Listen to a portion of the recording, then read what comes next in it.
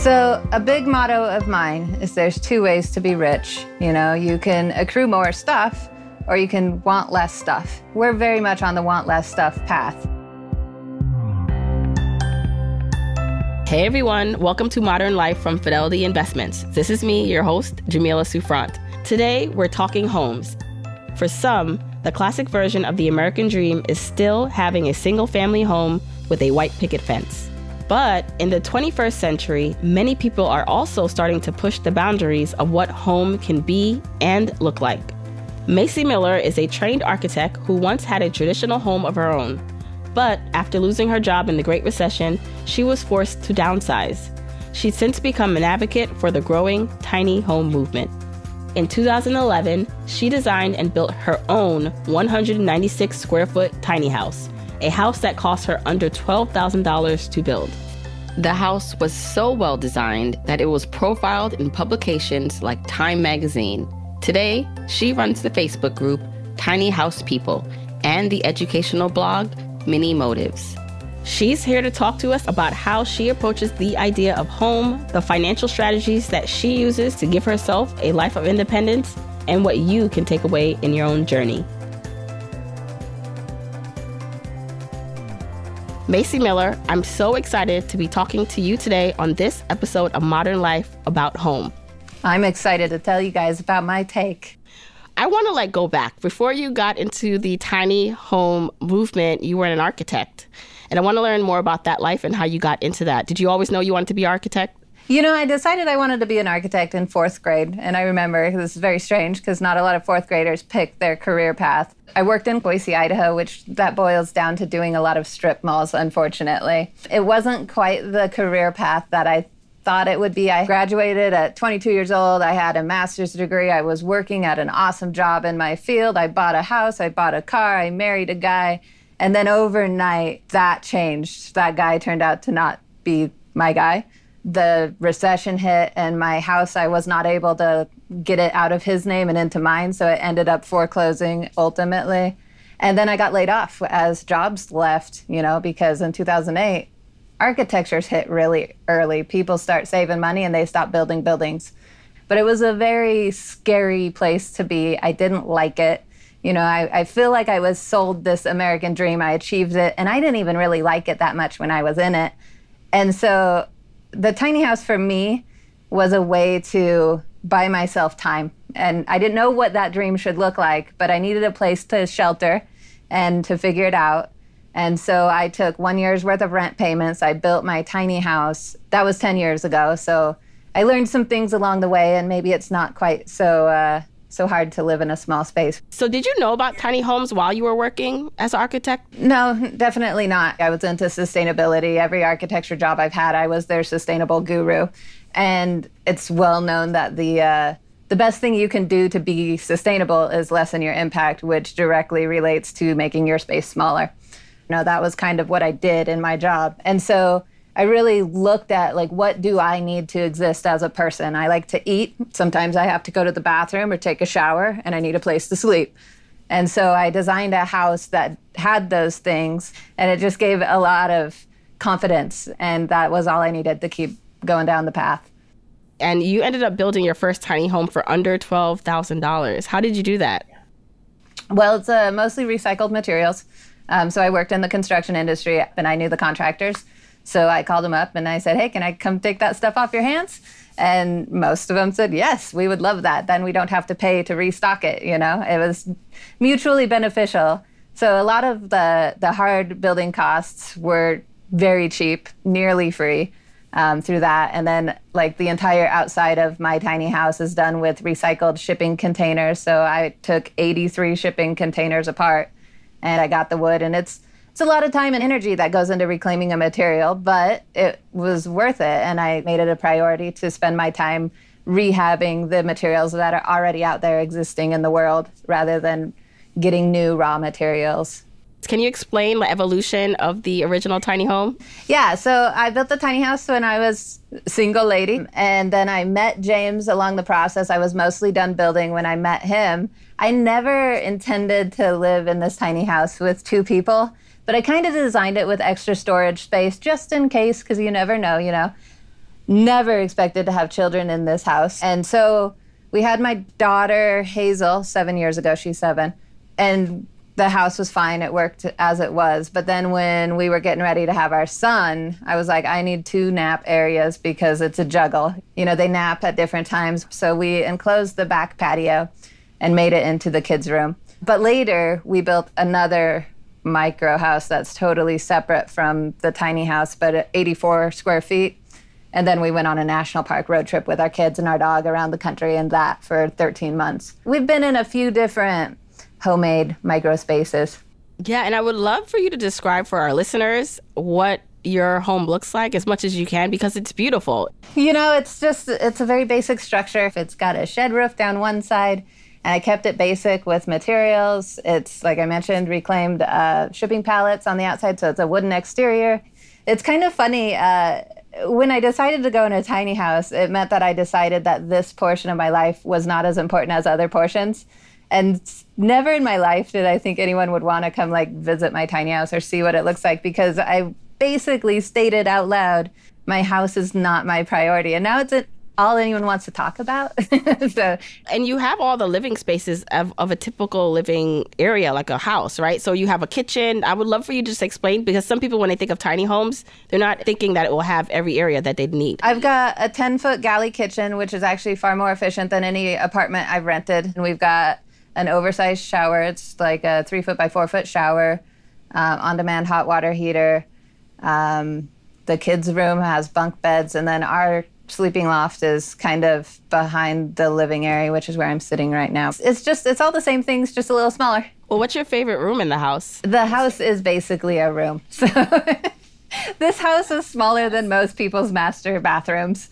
I'm fully aware of that. So it all works together. It's not meant to have separate spaces necessarily. At the end of the day, when I've worked hard, my favorite room is the bed. And when I have to go to the bathroom, it's the bathroom. Can you talk about the price range for people who are interested in learning more? Definitely. My price is an outlier. My house is extremely cheap, and part of it is because I did all of the labor myself. But even if I was to go to Lowe's and buy the materials to build my house, it would be around $30,000. The standard tiny house, they used to be more in the 16 to 18 foot range. My house is 29 feet, which was a giant at the time. If you're going to do the labor yourself, around $35,000 for a house my size. If you go through a builder, you can get one about half my size for $35,000, and then it goes up from there. There's plenty of tiny houses that are over $100,000. There's a lot of hidden costs too. If you're building your tiny house, you need a place to build it, and sometimes people don't consider that. Might mean renting a shop somewhere, or maybe you have a friend with a backyard or something. But there is a lot of hidden costs that kind of hide out there too. And what about just the people in your life, right? How did your family and friends react while you went and embarked on this mission to build a tiny home and are now living in it? For some people, they think me making this choice is me criticizing their choices. And it's not that way at all. I am totally happy for you if you're totally happy. And if you're not, I want to encourage you to get that way. But I never push myself on anyone. And I'm happy for other people who choose different paths, so long as they're happy. It's not just tiny home that you're living in. It's more of, too, that you have been living off the grid, which I was so excited to talk to you about, because I want to explore more what that means. Like, what does it mean to live off the grid? It means that we're responsible for our own selves. We use power, we generate that power on site. We use water, we collect that water on site. We collect rainwater from the roof into buckets, which then we can filter and put in another bucket, and then we filter it again, and we move it up to the tiny house, and we store 1,000 gallons of water next to the tiny house. We built a shed. We're not hooked up to anyone's grid. We do have a cell phone because we do still have to work. I think everybody has this little spark in them that says that they don't want to be dependent on other people. And so I just followed that spark a little bit further. Yeah, I mean, and it all lends into this idea of financial independence and you having the freedom to choose if you work or not. And so I kind of want to get into your expenses and overall lifestyle, because a lot of people are working to help fund their expenses, and then the expenses can, it's like a cycle that can't be stopped. And so I'd love to kind of hear what your expenses are, just so someone listening can see what could be accomplished, like by cutting back and having less. So a big motto of mine is there's two ways to be rich. You can accrue more stuff or you can want less stuff. We're very much on the want less stuff path. A lot of our day is finding contentment in what we have. We like to sit on our patio and watch the sunset, which is pretty beautiful here. And so we changed the perspective in our head. And my life is 180 degrees from where it was when I was working in architecture in the city. And every evening filled up, the calendar was penciled out a month in advance. We don't have that anymore. We don't make as much money, but we don't need as much money. I don't have expenses to speak of. I have health insurance. That's my only monthly bill right now, and my cell phone. So I pay $330 a month to exist in this world. I have no mortgage. We lived tiny for enough years that I was able to save money from working to buy this piece of property with cash on hand. But we don't have expenses like most people have, so we don't have to make money like most people do. We can easily live on $1,000 a month. I don't look at somebody with a fancy car or a big house and think, man, they have it together. I think, oh, I hope they're not in too much debt, because that's a pitiful spot to be. I've been in too much debt, and it's suffocating, and it's not worth a fancy car. It's just not to me. But that's how I feel about it. It's okay. Somebody else feels differently. But you don't have to play that game.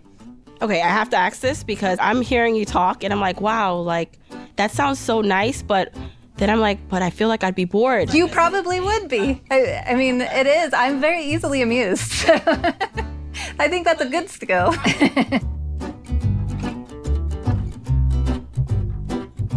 Modern Life aims to give you the life and money knowledge you need so you can live the life you want. As part of our mission, we're proud to work with Year Up, an organization leading the movement to close the opportunity divide by ensuring that young adults gain the skills to reach their potential through careers and higher education. During the Year Up program, students participate in hands-on technical training in fields like information technology, business operations, customer support, and software development, paired with professional skills like networking, negotiating, and public speaking. Fidelity works with Year Up, hosting interns to provide hands-on work experience and the opportunity for full-time employment. As part of its work with Year Up, Fidelity has contributed a one-time grant to Year Up's efforts. In honor of Modern Life, Fidelity has also committed to matching 100% of listener contributions. I want to encourage the Modern Life community to join the movement by visiting donate.yearup.org/modernlife to learn more about Year Up's mission and contribute to their work.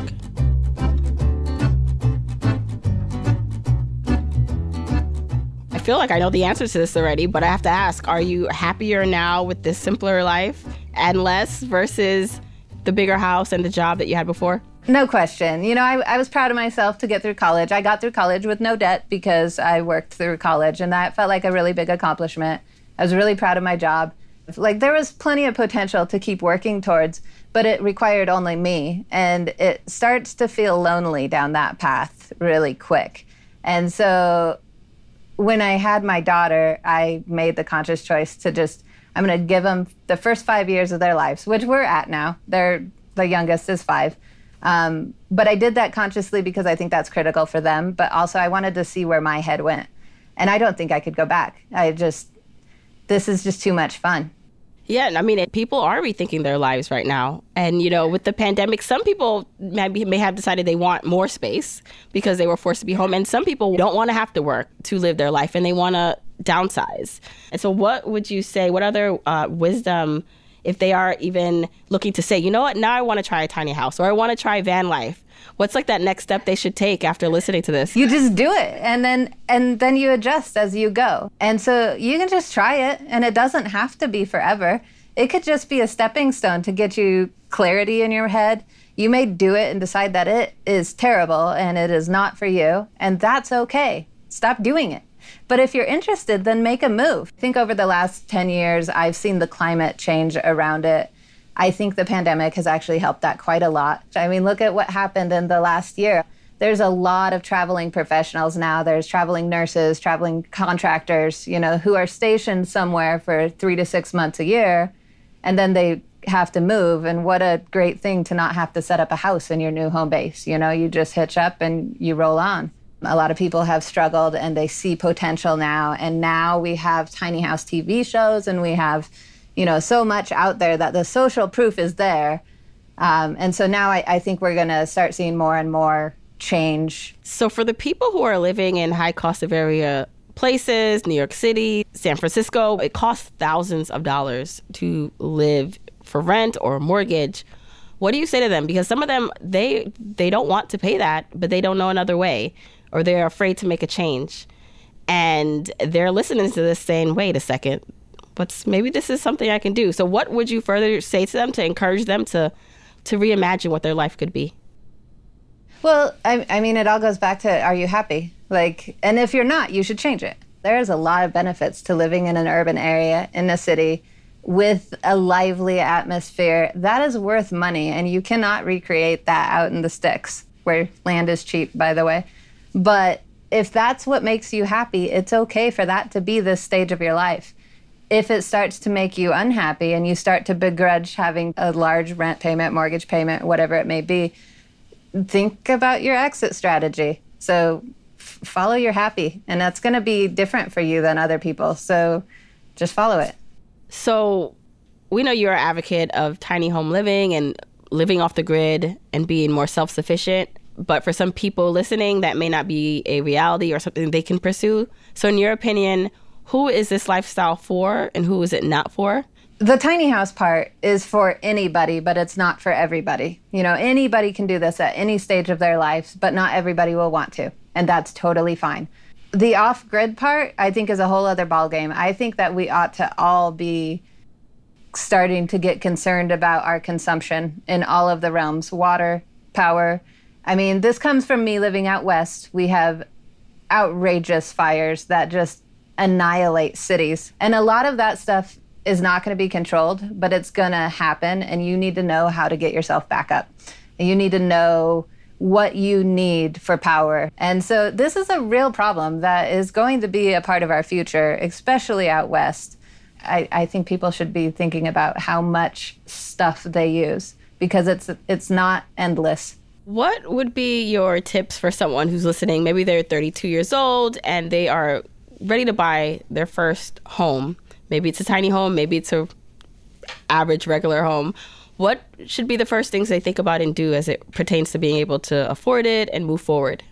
I didn't know there was other paths to take, and I don't think you're shown a lot of different options when you're young. And I think the most important thing to do would be to ask yourself what you want from life. What's the hard lines? To remember that a house is a tool that enables a lifestyle. And the decision you make will impact your life going forward, for better or for worse. And there's different options than the standard house. Even if they're more tricky sometimes, even outside of a tiny house, there's other options that allow you to live a fulfilling, wonderful life right now without signing up for a giant mortgage, if that's not your bag. I love it. All right, Macy, thank you so much for sharing more of your lifestyle. And I'm sure a lot more people will be now Googling tiny homes and figuring out what they could do to maybe have a more simpler and happy life. I really appreciate you guys having me on this new exciting podcast.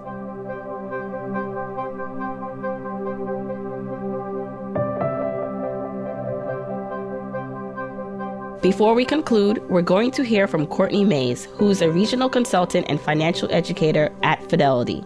She will give you a few tips about what you should think about as you decide to buy or build a home of your own. Thanks so much, Jamila.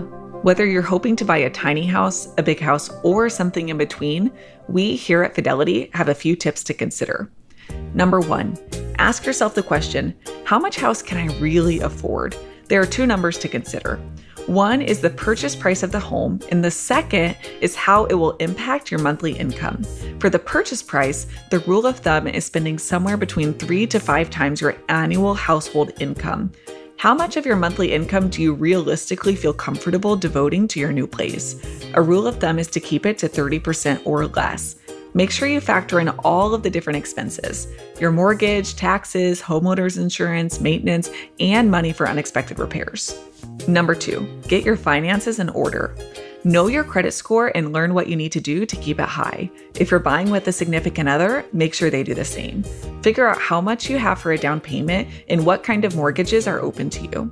Getting pre-approved for a mortgage is a great way to help you understand your options. And finally, make sure it makes sense to buy. There are many transaction costs associated with buying and selling a home, so you probably want to own for at least 3 years for buying to make financial sense. There are also huge emotional implications that come along with buying, owning, and selling property. Make sure you're ready and that this purchase makes sense for you. For more tips and resources for your money and beyond, head on over to the Modern Life website at fidelity.com/Modern Life and make sure to sign up for our newsletter for stories, tips, and resources delivered to your inbox every week. And that's our show this week. Thanks for joining us. Check out the show notes for the link to our website and to sign up for our newsletter. And make sure to hit that follow or subscribe button to keep the show in your feed every week.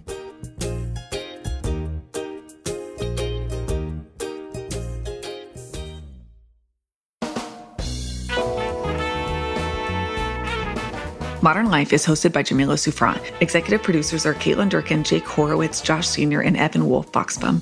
We are produced by Noam Osmond and Zoe Pressey. Modern Life is written by Elizabeth Leary, Ann Dowd, and Courtney Mays, and edited by Noam Osmond. Our contributing editors are Rita Flannery and Mindy Hines. Our post-producer is Sydney Sharvat. Modern Life was recorded and filmed at the Bridge Studio in Brooklyn, New York. Investing involves risk, including risk of loss. Information provided in this podcast is general in nature, is provided for informational purposes only, and should not be construed as investment or tax advice. Views and opinions of the individuals noted are expressed as of the date of the recording and do not necessarily represent the views of Fidelity Investments. Any such views are subject to change at any time based on market or other conditions. Fidelity Investments disclaims any liability for any direct or incidental loss incurred by applying any of the information in this podcast. Consult your tax or financial advisor for more information concerning your specific situation. Fidelity does not provide legal or tax advice, and the information provided is general in nature and should not be considered legal or tax advice. Jamila Souffrant is not employed by Fidelity Investments, but does receive compensation for her services. This podcast is intended for U.S. persons only and is not a solicitation for any Fidelity product or service. The third-party trademarks and service marks appearing herein are the property of their respective owners. Many Motives and Fidelity Investments are independent entities and are not legally affiliated. Gear Up and Fidelity Investments are independent entities and are not legally affiliated. This podcast is provided for your personal and non-commercial use and is the copyrighted work of FMR LLC. You may not reproduce this podcast in whole or in part in any form without the permission of FMR LLC. The trademarks and service marks appearing herein are the property of their respective owners. Fidelity Brokerage Services Member, LLC, NYSE, SIPC, 900 Salem Street, Smithfield, Rhode Island, 02917.